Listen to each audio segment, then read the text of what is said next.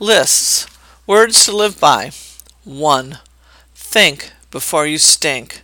6th grade teacher. The devastating consequences of this grade school adage only became apparent in my professional life. I was working against a deadline for an article on PET scans, a new and controversial medical technology at the time. I wanted to get reaction comments from the PET Society of America.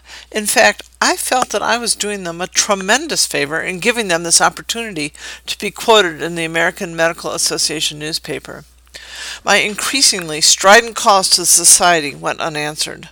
Finally, a woman called who said she was calling on behalf of her husband, the executive director of the society. I lit into her, saying that the deadline had passed and that the society had lost its golden opportunity.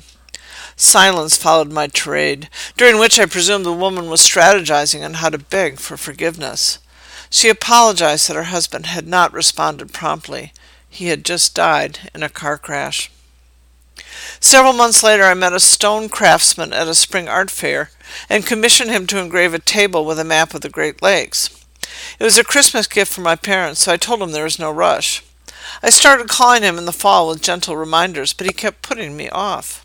Finally, he told me I could pick it up on December 24th. My mind stewed and frothed as I fought my way through the punitive holiday traffic. I burst into his studio, ready to be at least crabby, if not pissy. However, chastened by my recent experience, I held off and was nothing but cheerful sunshine and light. He apologized for the delay, explaining that he'd been working on a headstone for his mother. His young nephew was unaware that his grandmother had a severe peanut allergy and inadvertently gave her a lethal cookie. She died in front of the family. Now I try to remember how little time it takes to be thoughtful and kind. I also realize it takes even less time to be careless and cruel. 2. It is better to be stupid than look stupid. My first boss. I was occasionally asked to be a spokesperson for the American Medical Association. My expertise was very thin, related to the niche field of technology assessment, but the audience assumed I was fair game for anything related to the AMA, ranging from tort reform to physician reimbursement. Eager to please, I always tried to answer questions, even if I didn't know what I was talking about. I got what my boss was saying. Understand when you're out of your depth, and then shut up. However, it does take insight to recognize this critical juncture. I rephrased his advice to be smart enough not to look stupid. I also realized that looking smart requires timing. Residency in medical school was a competitive environment, with students strutting their stuff by citing detailed data from recently published studies. I couldn't compete with that. I learned to say nothing, let them spout off, and then step forward at the end with a concluding or summary statement, leveraging what they said to my advantage. Worked like a charm. I am reminded of the strategy with my recent spate of bridge playing. When you play a no-trump hand, the best strategy is to lay in the weeds, let the others flash their face cards, and then come on strong at the end. With the ace and king out of the way, my lesser cards emerge as winners. With a flourish, I can make my contract with a lowly 2 of clubs. Impressive and satisfying. 3. Sweaty Spaghetti. Collection of Fan Brown's Hinky Pinkies. At Sleepaway Summer Camp, my mother sent me her word game poems called Hinky Pinkies, consisting of 2 rhyming words and a definition. The number of syllables in each word mirrored the number of syllables in hink and pink. For example, a hink pink for a casual 5K could be a fun run. Or a hinky pinky for improved cardigan could be a better sweater. She wrote to me, "What is a hinky pinkety for perspiring noodles?" She loved her unexpected and creative rhymes, matched only by her definitions. My mother introduced me to the joy of wordplay, and even more granular, the joy of letters. Like her, I always have a rhyming dictionary at hand. From Hinky Pinkies came a love of crosswords and other word games like Boggle and anagrams. Letters are the epitome of clever fun. Whenever I go on vacation, I bring along a bag of letter tiles. 4. Diarrhea is a bowel movement that assumes the shape of its container, from Disease a Month. In my second year of medical school, I subscribed to a little periodical called Disease a Month, basically a Cliff Notes for the aspiring doctor.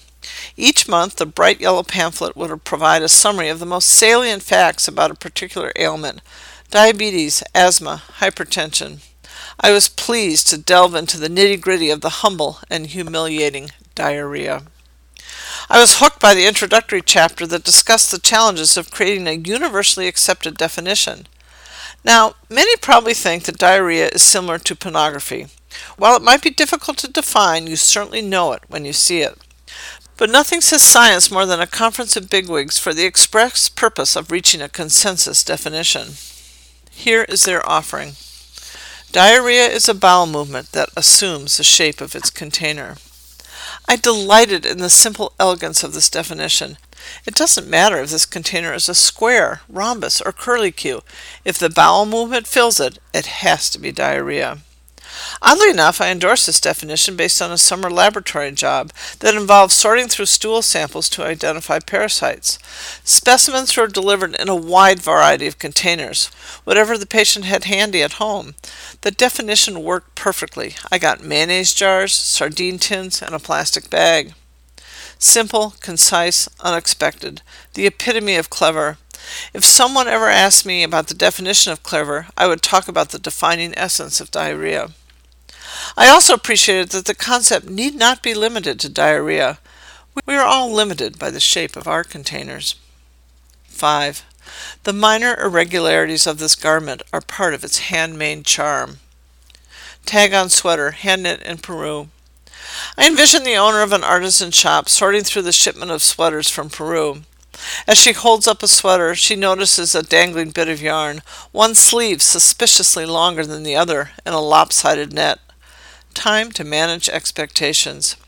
She is grateful that the wool is stretchy so that the askew sleeves and neck can be yanked into symmetry. Let's turn a negative into a positive, she thinks. Asymmetry is not a flaw, it is an irregularity, and a minor one at that. Even better, an irregularity is a sign of authenticity, tying the customer directly to the knitter.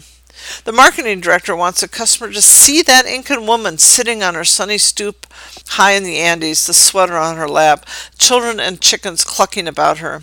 She solidifies the image by giving the knitter a name, puts a picture on the tag, and in a final flourish packages the whole concept as charming.